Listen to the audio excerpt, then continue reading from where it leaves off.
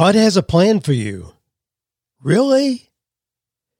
You know, that's one of those statements you can change the meaning by changing how you emphasize the last part of it. God has a plan for you. Really? Or God has a plan for you. Really? Well, what does that mean if you're out of work?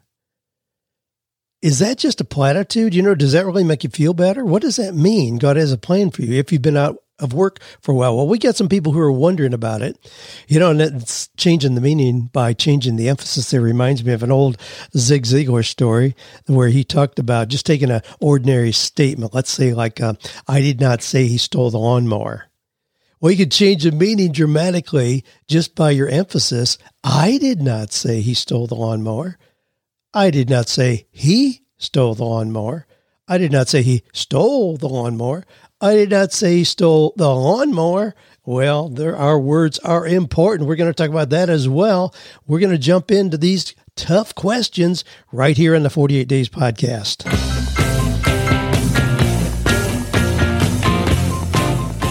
Do you love your work? Do you think it's possible? Well, you're about to find out. It's time for 48 Days to the Work You Love with Dan Miller on the 48 Days Online Radio Show. Whether you need a professional tune-up or a work overhaul, this is the program for you. Now, here's your host, Dan Miller. Well, it's a pleasure to jump into these questions with you today. As always, lots of great questions. And today, you know, we often have kind of themes where the questions kind of group in there. I guess my eyes start to see questions that are kind of the same, and today is no exception. So we got questions like this. Unemployment is at an all-time low. So why can't I find a job? How about this? Feeling like a piece of trash at 53 years old. I know I have a lot to offer, but nobody wants it apparently. And then this, and I know all the catchphrases. It takes longer than you expect. God's got a plan. Stay positive. Well, it's tough when you're discouraged to hear those things and move on. We'll talk about that. Dan, do you believe in all those personality tests companies give you before they continue with your interview? Well, we got that and more that we're going to move into. Here's our quotation for today. And let's just use a Bible verse for today, since we got this question about, you know, does God really have a plan for us? This comes from Jeremiah 29:11. Those of you who are Bible scholars certainly know this one. For I know the plans I have for you, declares the Lord, plans to prosper you and not to harm you, plans to give you a hope and a future. So we'll use that one. We'll use that one as our verse today, our inspiration. Plans to prosper you and not to harm you, plans to give you hope in the future. Great to hear. We want to believe that. Let's believe it and move on. Well, our resource for today is our upcoming webinar. If you go to 48dayseagles.com/15 hours, you're going to see there the webinar coming up on November 14th. I'm going to talk about how to turn 15 hours a week into $4,800 a month in your own business in 6 months. Now, I know we got a lot of specifics in there, but I'm going to break it down and show you how to do that by using your time in 4 different areas and how to take an idea and turn it into significant income. Again, that's going to be November 14th, Thursday, either at 1 o'clock p.m. Central or 7 p.m. Central. You take your choice. Go to 48dayseagles.com/15 hours. Of course, we'll put that in the show notes. Well, good news item here. This one just made me feel good. After 4 years of sending messages to her late father's phone number, she suddenly gets a reassuring text back. It's been 4 years since Chastity Patterson lost her beloved father. And just as she was finally preparing to let go of her grief, she got an astonishing text message out of the blue. Now, her dad died 4 years ago. He had never missed a school dance or sporting event, gave her lots of love and advice. She talks about the things that he did to make her the woman she is today. So through 4 years of college, the 23-year-old has been texting her dad's old phone number every day, sending him messages about her life, telling him about her challenges and troubles. Well, finally, the day came in October. when she felt ready to let him go. On the eve of the 4th anniversary of his death, she texted him one last time, recapping everything he'd missed, how she overcame cancer and had just graduated from college. After summing up her feelings, she finally concluded her text by saying that she would always love and miss him and wasn't going to text anymore. Well, imagine her surprise when she got a message back. And it said, "Hi, sweetheart, I'm not your father, but I've been getting all your messages for the past 4 years. I look forward to your morning messages and nightly updates. My name is Brad. I lost my daughter in a car wreck in August of 2014. Apparently got your dad's phone number. Your messages have kept me alive. When you text me, I know it's a message from God. I'm sorry you lost someone so close to you, but I've listened to you over the years and I've watched you grow and go through more than anyone. I've wanted to text you back for years, but I didn't want to break your heart. You're an extraordinary woman, and I wish my daughter would have become the woman you are. I'm sorry you have to go through this, but if it makes it any better, I'm very proud of you." Well, needless to say, Chastity was in awe of the response, shared the message on Facebook. She's been getting a lot of other text about it, feedback about it. Just today was my sign that everything is okay and I can let him rest. Isn't that just a fun story? You know, we don't have to unpack it with all its meaning. It's just a great human interest story. Texting her dad to his old phone number, a dad who lost his daughter, was getting them, didn't want to break the cycle of getting the messages she was sending. Well, great story. A lot of them out there. Keep your eyes open for the good news all around us. Here's one: less work and more productivity. Microsoft experimented with a 4-day work week in Japan and found that productivity increased 40%. Joining a growing number of companies experimenting with shortened work weeks and finding positive results. Now, how about that? What do you think about that? Microsoft went to a 4-day work week in Japan, found that productivity increased 40%. Now, here, I really should have researched a little bit. I didn't. I just grabbed this news item. I'm not sure if they went to 4 10-hour days, which a lot of companies are doing. So you still get the 40 hours in, but in 4 days instead of 5. But interesting, people are experimenting. You know, nothing's written in stone these days. I mean, you can negotiate for the most unbelievable things if you just simply ask and are creative. I mean, companies aren't locked into just old models of work. And certainly as if you're looking for work, you can design something creative that fits what it is that you want. Well, this comes from Aaron, who says unemployment is at an all-time low. I keep hearing you talk about that. So why can't I find a job? Aaron says, I'm in a difficult spot that I've been in too many times to count. I'm in my 40s with kids and a wife. I've never held a job for more than 3 years. The industry I'm in, commercial property management, is one that I love, but it does not love me. Now keep that poignant phrase in mind.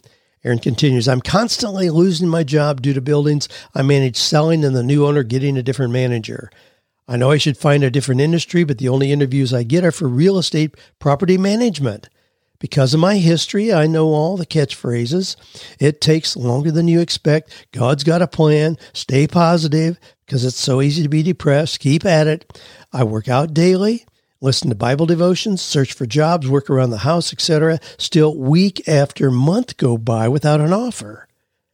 I recently relocated to a city I don't know for a job that only lasted 9 months. How frustrating is that? I guess what I need is motivation, encouragement, and direction. I took a skills assessment. It said one of the top 10 careers I should focus on is mayor or CEO. Come on! I have no interest in starting my own company. Been there, failed at that. At this point, I'm just waiting for my life to start up again. Well, a lot of interesting things there, but let me tell you this, Aaron. You are not limited to one kind of job.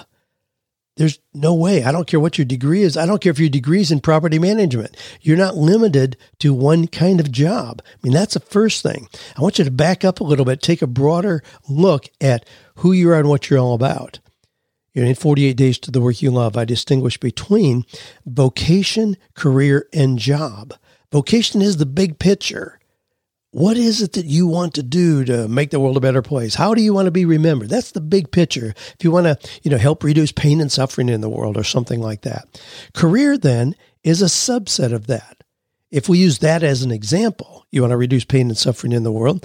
As a career, you could be a physician, a sports massage therapist, biochemist, pastor, evangelist, politician, teacher. There are a lot of careers where you could fully embrace your goal to reduce pain and suffering in the world. Job then is just the smallest component. Job is what you do daily to get a paycheck at the end of the week. But if we frame it as such, you ought to be able to understand changing jobs should not change your vocation.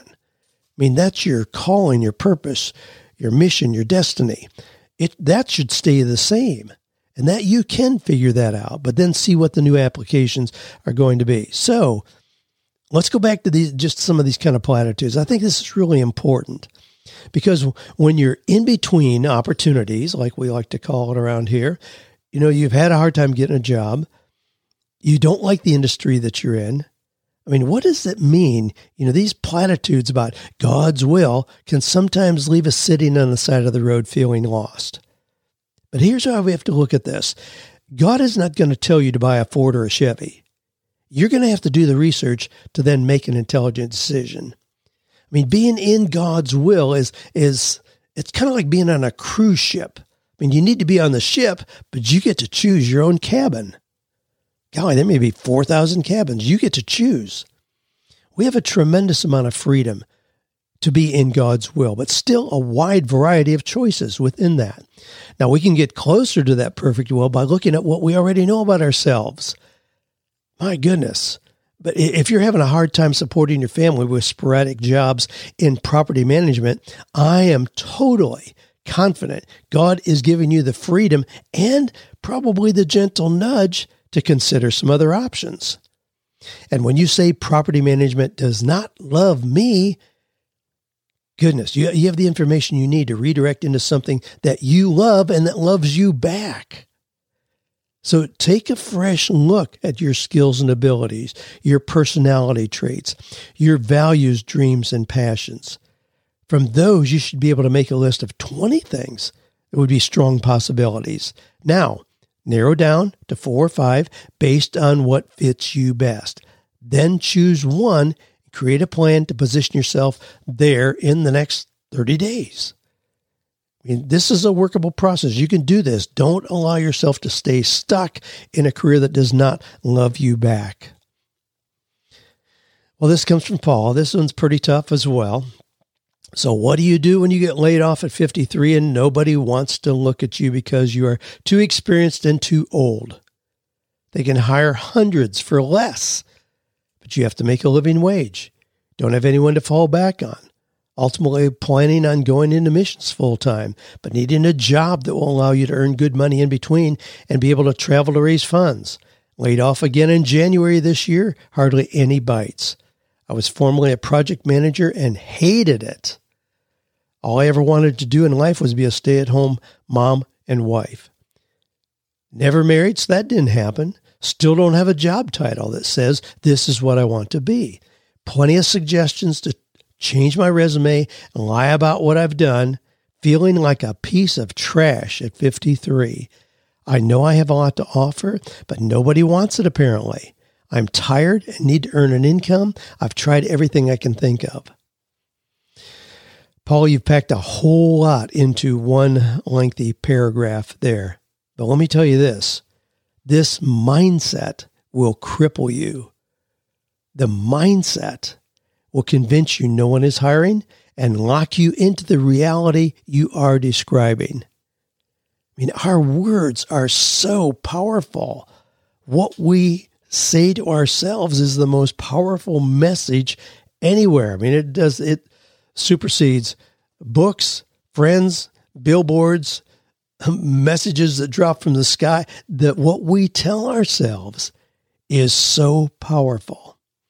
I just did a podcast with my son, Kevin, who hosts the Ziglar podcast. Very popular podcast, just passed 40 million downloads. So he's rocking with that. We did a section on, and this is what it was based on. He put a post up in Facebook. It says, do you really think it would be possible for you to replace all of these statements? I have to, I've got to, I need to, with other kinds of responses. Well, he wanted to interview me. We did a dynamite session on that because I believe you can replace all of those statements. I have to, I've got to, I need to, with I choose to, I get to, I'm going to. We can choose, and that changes our approach to the things that comprise our day instantly. Just changing that. I'll put a link to that. It was, I think it was show number 728, where stop talking like a victim. Now, I know this doesn't solve everything that you've addressed here, Paula, and I don't have easy answers. I don't know what it is you want to do. Again, like I responded in the previous question, take a fresh look at yourself. You ought to be able to come up with what it is that really fits you and move into that with confidence. Even if it's a life situation that you didn't expect. If you'd rather be married and home with kids, I mean, I don't have easy solutions for that, but knowing that your life is what it is today, what you want to do is make yourself somebody that a man would want to have as his wife and mother of his children. You know, Darren Hardy, years ago, he writes about this in one of his books, where he was single and really wanted to be married. And so he wrote out very, very carefully with lots of detail, it was like 30 pages long, the qualities that he wanted in a woman. When he got finished, he looked at that and he thought, my goodness, would a woman like that really want me?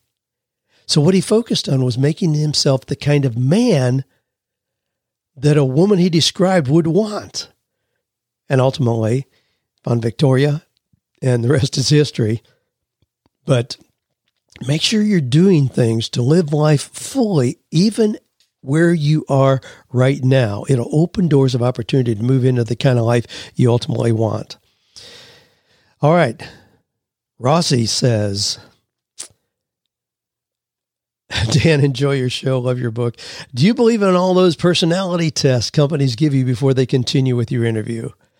That was it. Well, yes, I do. But let me qualify that, because those personality tests should not be the determinant of whether they hire you or not. I mean, they're a very tiny piece in the whole process, but they're an important piece. I mean, I love those personality tests that you talked about because they do tell us more about ourselves. I'm not looking for a job, but I take those personality tests every time somebody shows me a new angle on one, a new one coming down the pike. If it's Strength Finders or the Happiness Indicator or Fascination Index or the Enneagram or whatever it is, I take it. I jump in there because I think it's fascinating, just to give me a little bit more information about myself. I can use that effectively. You can do the same. So don't begrudge this when companies use it. And don't think that any reasonable company is going to reject you based on that alone. But historically, when we talk about personality style, and there's a lot of information out there and a lot of different approaches to this, but the old information, coming from Hippocrates, uses the 4 categories, but the terms used were sanguine, choleric, melancholic, phlegmatic. Now, those don't even sound, how would you like to have people refer to you as phlegmatic? I mean, it sounds like some kind of a nasal condition, doesn't it? But really, the word means relaxed, peaceful, quiet, easygoing, good at problem solving.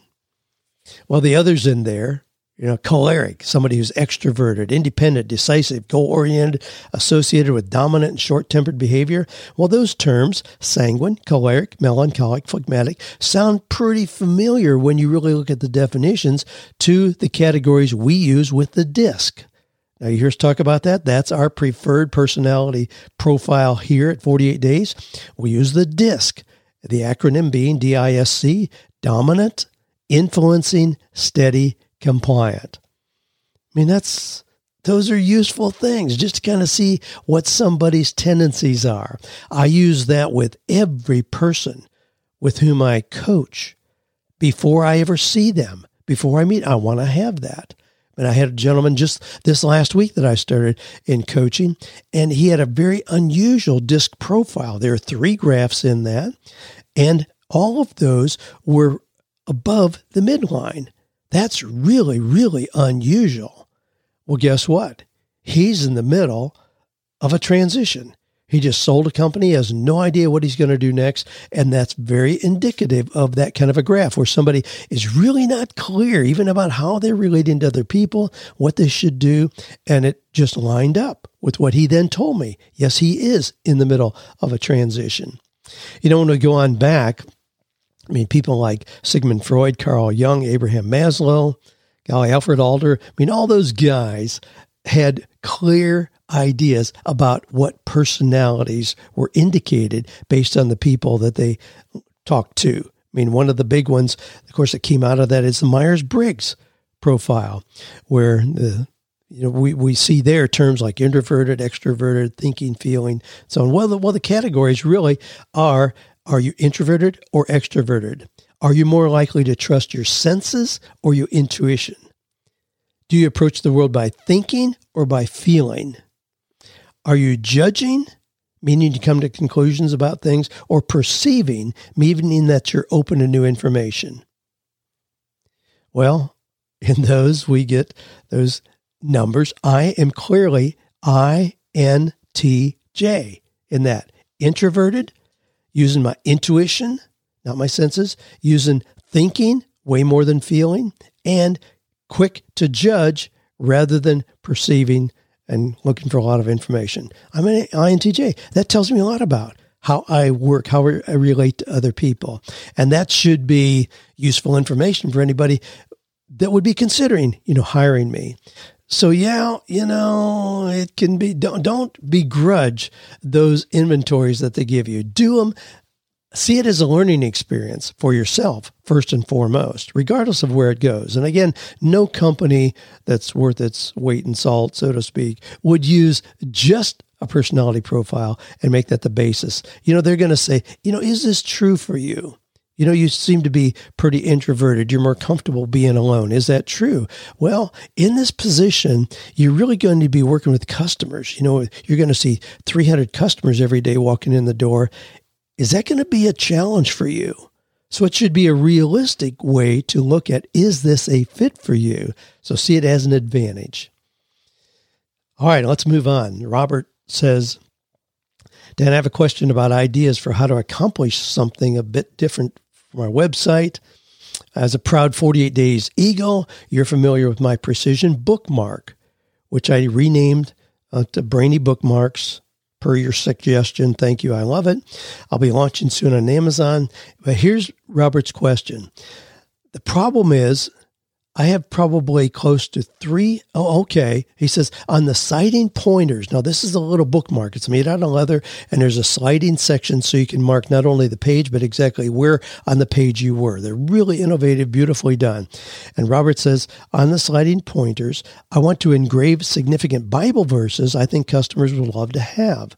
The problem is I have probably close to 300 verses highlighted for potential engraving.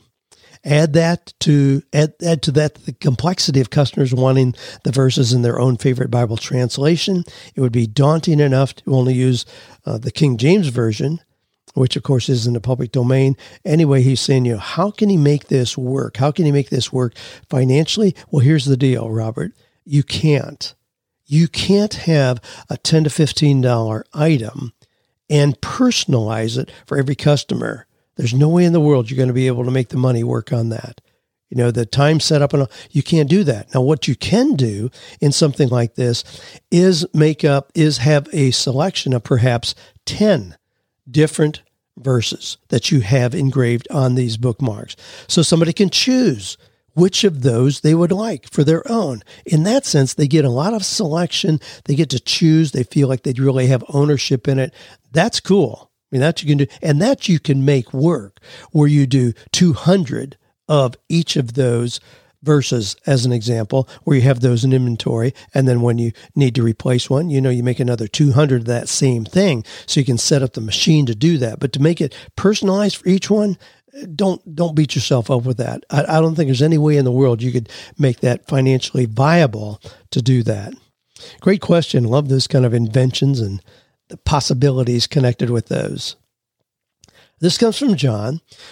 Now, this is a reflection on one of the things I talked about in the news section last week.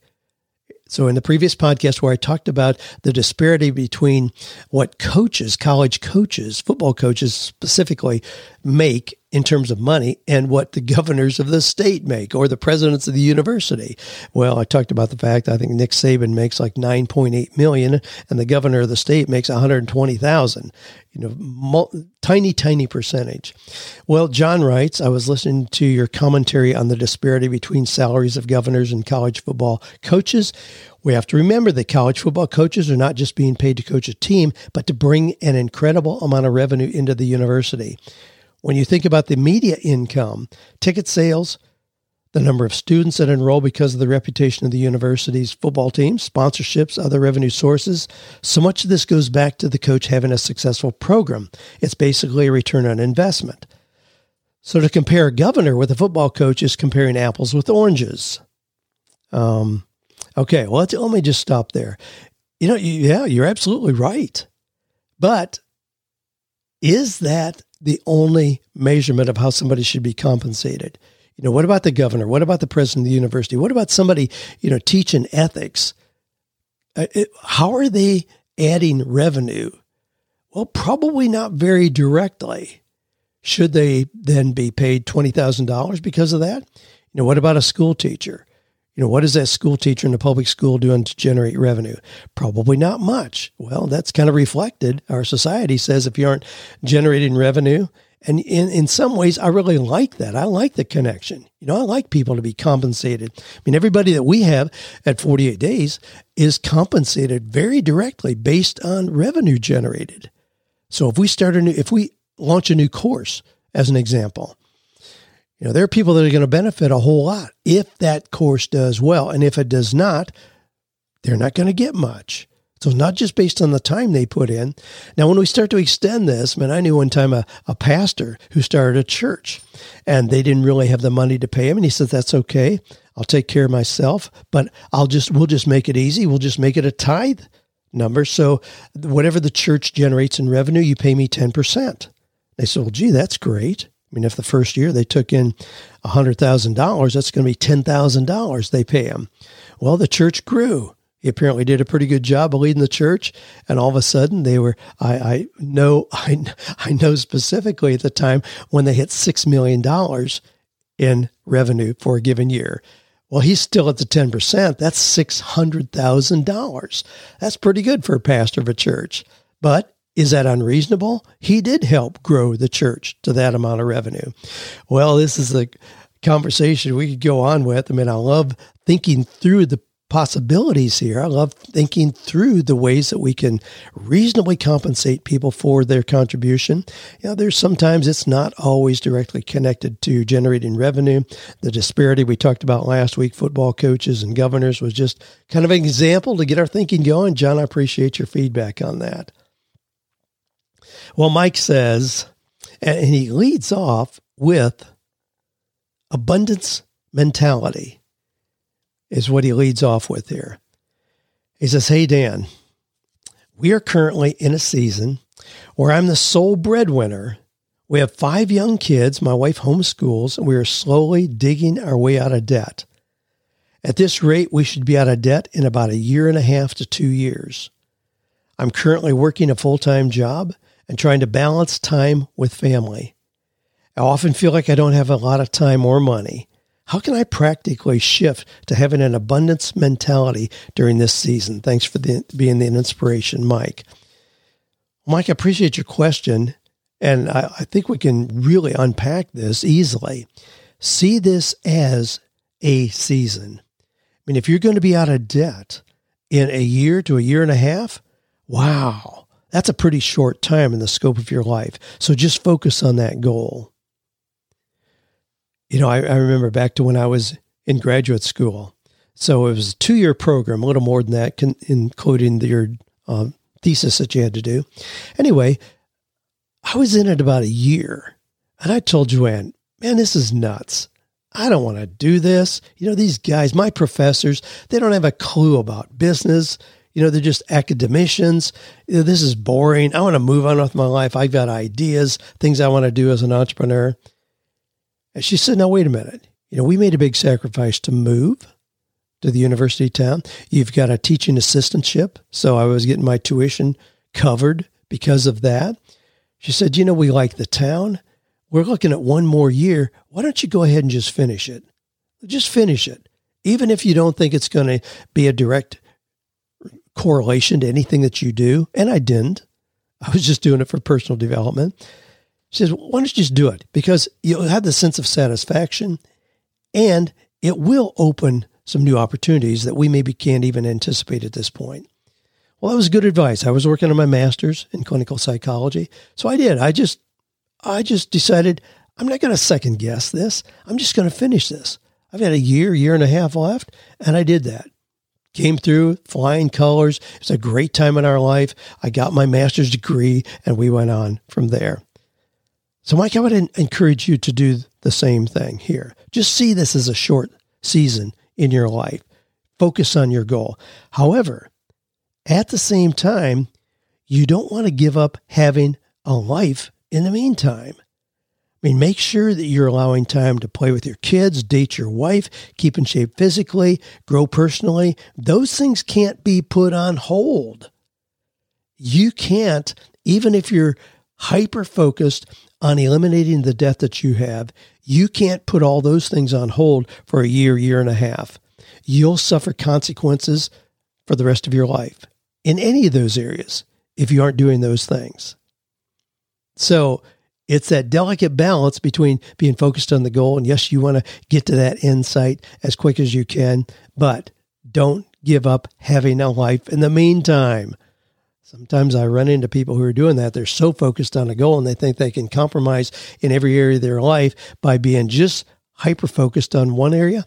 Nah, they're going to pay big challenges as a result of that. So don't do that. Make sure you have a full, meaningful life, even as you're working toward a goal that over the scope of things is pretty short term. Now, let me add one more thing there, really. If I were you, and I know me, I know Dan, I'd be looking for other ways, some of the many, many ways to add income quicker. If you really are just eliminating debt, but you're working a job, golly, I'd be looking at what is it that I can do? What is it that I could get my kids involved with? You're homeschooling, great opportunity. What is it we could get involved in with as a family that's going to bring in another $2,000 a month or whatever? I don't know what your financial margins are there, but bring in a couple $1,000s a month so that we can more quickly reach that goal of being debt free and not have that noose around our neck. So I'd be doing that. Hey, check out our upcoming webinar, November 14th, 1 o'clock or 7 o'clock p.m. Central Time. I'm going to be going through that, how to use 15 hours a week to generate significant income. I'll give you some guidelines for what you can expect there. It varies a lot based on what it is you choose, but you can really use 15 hours a week and create significant income in a 6-month period of time. Now, I'm a big believer in the 48 days, believe me, and I think you can do a lot in 48. But realistically, in working with people over years and years and years now, we use that 6-month mark as really kind of a marker for by then, you ought to be able to be at least 50% of your normal income. If you've got an idea that really has merit and you're working toward developing that. So again, check that out. Go to 48dayseagles.com/15 hours. That's the free webinar coming up. I'd love to have you participate in that. And keep in mind, our verse for today came from Jeremiah 29:11. And that verse said, let me get our music going here. Let me see, which one do I want to do? Let me go with this one today. We'll do that. The verse is Jeremiah 29:11. For I know the plans I have for you, declares the Lord, plans to prosper you and not to harm you, plans to give you hope and a future. Yeah, we can rest assured in that. That's that subtle promise God has a plan for us. But don't blame it on God if you've gone for 6 months and you're unemployed. You got way too much information, way too many opportunities. You need to look internally, create a plan, act on it. You can break that cycle. Well, also, if you have a question, didn't mention that. If you have got a question, be sure to shoot that in. I love seeing those come in. Honored by you trusting me to add a little bit of insight into some of these things we unpack here. So shoot that in to askdan@48days.com. Again, that email address is askdan@48days.com. Well, this has been a pleasure. As always, I love having this time with you. Thanks for being part. Thanks for the feedback that you give us. The feedback that you give, you gotta jump in, rate and review the podcast. That'd be lovely as well. I'd love to see those come in. We're going to create some contests coming up, just things to let you know that we care about your individual situations. We try to be generous with resources to help you not only with the free downloads, but actual materials that you can use to help you. So we'll create some little contests about that. Shoot me questions. I may just decide you're somebody that is deserving of some of the resources that we've got here. Again, askdan@48days.com is the email address. Well, thanks for being part of this growing community. I love seeing what's happened in the Eagles community, but honored to have you be part of this group where we know we can find or create work that is meaningful, purposeful, and profitable. Have a great week.